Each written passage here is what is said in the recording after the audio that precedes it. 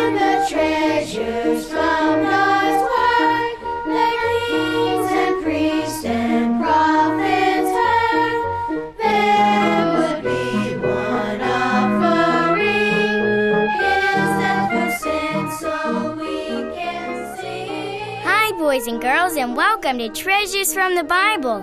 I'm Peanut, and today, along with my friends Rudy, Joey, and Lizzie, we're looking into God's holy word to find out more about how we are all born into sin and under the wrath of God. Jesus, Lamb of glory, love Moses' story, mystery of the prophets and sons, Christ the apostle story.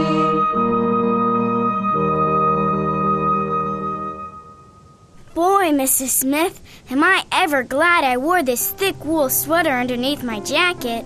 Yes, I'm glad that all of you bundled up today. I didn't realize it would be this windy. So just where are we going again on this walk, Mrs. Smith? Well, Elizabeth, there is a special place I wanted you all to see. Maybe you've been there before, the New Garden Naval Shipyard. I wish you'd just call me Lizzie, Mrs. Smith. What is a naval shipyard anyway? All right, Lizzie. The New Garden Naval Shipyard is a massive shipyard that houses, builds, and repairs many boats, ships, and naval equipment that were used by our military. Wow, that sounds like a neat place. I just know you'll enjoy this, Rudy.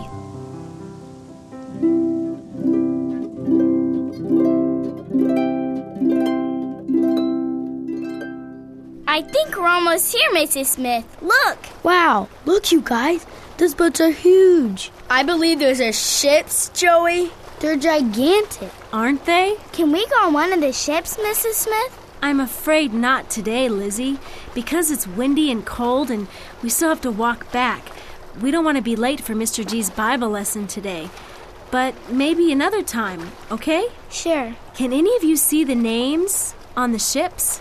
I see one titled the Enterprise. Do you know anything about that ship, Mrs. Smith? Well, I do know a little. I know that it's one of the longest, tallest, and mightiest warships to ever sail the seas. It also is the world's first nuclear-powered aircraft carrier. That sounds so scary. War sounds awful. It is, Joey, but sometimes it is a necessity. But we better get going now. The clouds look pretty dark. Oh no, it's starting to pour. You know, children, as we're hurrying to go to the Bible study, why don't I share a short story with you? What kind of a story? Well, seeing these ships today and this bad weather we're having reminds me of a story I read when I was a little girl. I want to hear a story about ships. Well, this story is about a small steamer that encountered a terrific storm in the South Atlantic Ocean. For days, the ship was tossed and buffeted by the roaring sea. Eventually, the steering gear was damaged. What is the steering gear? It's the giant wheel they use to steer the boat. Well, the sky became blacker and blacker, and the winds grew fiercer and stronger. And suddenly, the poor sailors realized the ship had sprung a leak. Oh no. Then what did they do? Sooner than one could blink an eye, Peanut, the pumps were manned. But the water rose faster than they could pump it out. So the sailors realized the task was hopeless and the ship was doomed. So the captain ordered the boats to be lowered. I don't get it. What boats? Well, Lizzie, normally giant ships like the one Mrs. Smith is talking about have a lot of extra smaller boats in case there's some sort of an accident to use in an emergency. Oh, I get it now. So then what happened? Joey, to make matters even worse than they already were, they soon found out that all but one lifeboat had been damaged from the terrible waves and winds. You mean they would have to all fit into one boat? And that's exactly what they tried to do, Rudy. Quickly, the men climbed in one by one, filling the small emergency boat to its capacity. There was just enough room to squeeze in the captain, who, like the noble Englishman he was, remained behind until all his sailors had gotten in first. He was about to step over the side of the ship, climb down the ladder to the boat. What happened next? Lizzie, would you please just let her finish the story? Well, there was a cry. The captain looked over his shoulder, and running toward him across the deck was a strange young boy, dirty-faced and clothed in rags. He was a stowaway. A stowaway? Yes, he had hid himself, and how he survived the storm only God knew. Then what happened, Mrs. Smith? Well, the captain shouted to the boy, "Quick, lad, down the ladder!" He needed no second warning. The boy flew down the ladder and into the boat, filling the last few inches of space. Then the sailors started crying to their captain, "Come on!" But the captain yelled, "Push off!" He knew that if he had put his weight into the boat, he would have caused the death of everyone. So they left their captain? Well, they had little choice, Rudy. And when they were at a safe distance away, they could see the ship had taken its plunge into the sea, bearing the noble captain to his ocean grave. What a story! So then what happened next? Well, after many days of hardship, finally, the men and the stowaway were picked up by a passing vessel and reached safely to land. And never did the stowaway forget the captain's enormous sacrifice. He went on to tell others of his heroic deed and how his life had been spared. Now, children, what does this story remind you of? I know it reminds me of what Jesus did for his people, Mrs. Smith. He is the captain, and those God has showed mercy upon are the stowaways. You're correct, Peanut. Nobody deserves to be saved because we are born into this world as awful sinners under the just wrath of God. Yet the Bible says in Romans 5:9, "While we were yet sinners, Christ died for us." He took our place. He took the terrible punishment we deserve if we belong to Him. And when the stowaway told others what had happened to him and the sacrifice of the captain, shouldn't we as his redeemed people also tell others of this wonderful gospel? Yes, Peanut, the whole gospel message of sin, righteousness, and judgment.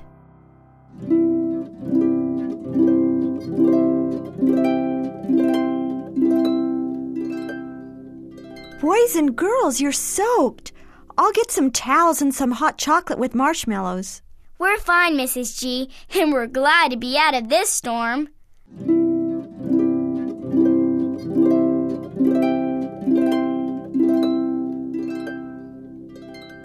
Well, I hope you're all getting nice and warm and ready to begin our lesson for today. Thanks, Grandpa. Yep. Yes. Thank you. Let's pray. Heavenly Father, we thank you for bringing Aline and the children back safely on this stormy day and for the interesting time they had together. We pray now that you would bless your word to each person listening. In Jesus' name we pray. Amen. Can I say today's memory verse, Mr. G? Sure, Joey, that would be great. And then we'll hear it sung. Psalms 51, 4-5.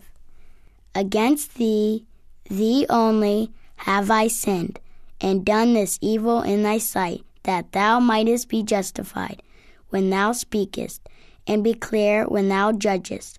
Behold, I was shapen in iniquity, and in sin did my mother conceive me.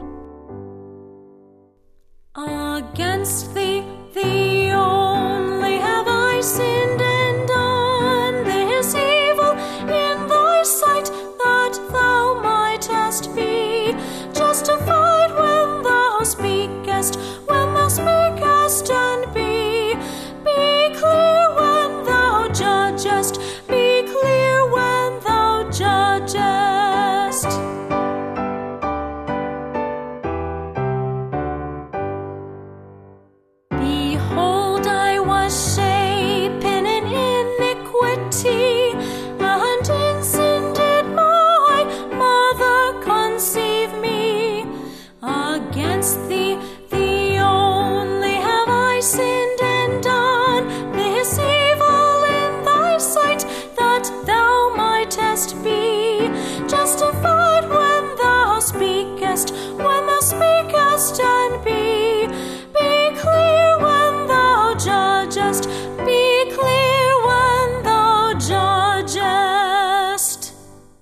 Let me briefly give you the background of this Bible lesson from Psalm 51.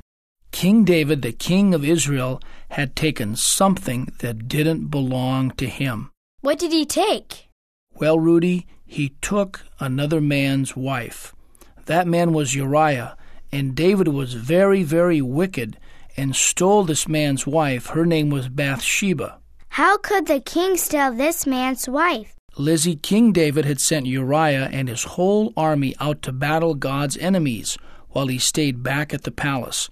And while Uriah was away at war, King David took Uriah's wife, Bathsheba. Later, God sent his prophet Nathan to David and told David that what he had done was very wrong and sinful and selfish. Wow, what did the king do when Nathan told him how evil he had been? Wasn't David the king, the big boss over everyone else? And wasn't David a man that said he loved God? Yes, Joey, those are excellent points. But David was utterly crushed and brokenhearted because he knew that he had disobeyed God and deserved to go to hell forever as punishment for this awful thing. As the scriptures teach, David prayed to God and begged him for forgiveness in his prayer in Psalm 51. David says what we all need to know, that all of us are sinners because we came into this world that way as babies. We all sin because that is our nature, and only God can change this as he decides to give his people a new heart. Isn't this what our memory verse says? Exactly, Lizzie. Will you say it for us again since we've come to the end of our program? Sure, Mr. G. Psalms 51, verse 4 and 5.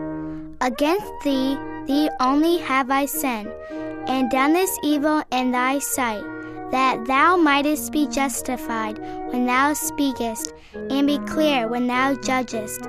Behold, I was shapen in iniquity, and in sin did my mother conceive me. We hope you enjoyed our program today. If you have any questions or comments, or if you'd like a free audio CD of any of these programs, please write to Treasures from the Bible and care of Family Radio, Oakland, California, 94621, USA. May God richly bless you with his salvation. Thanks for listening, and be sure and tune in next week when we'll learn something new from the Bible. Bye!